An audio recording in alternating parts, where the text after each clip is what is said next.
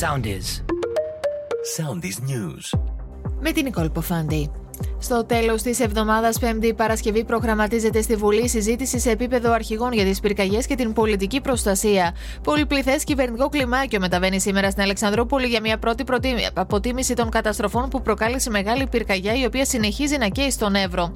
Μάχη με τις αναζωπυρώσεις σε Εύρο και Ροδόπη συνέχισαν να δίνουν οι δυνάμεις της πυροσβεστικής για ακόμη ένα βράδυ.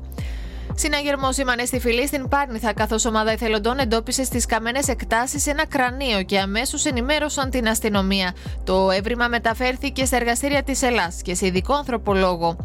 Σοβαρό τροχαίο δυστύχημα σημειώθηκε το πρωί μπροστά από το Πίκπα στη Βούλα. Το αυτοκίνητο εξετράπη της πορείας του και καρφώθηκε με δύναμη πάνω σε κολόνα.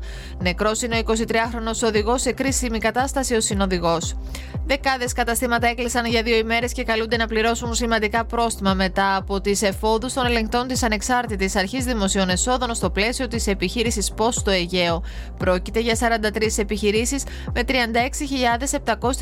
παραβάσεις. Απέκρυψαν τζίρο 1,5 εκατομμυρίου ευρώ.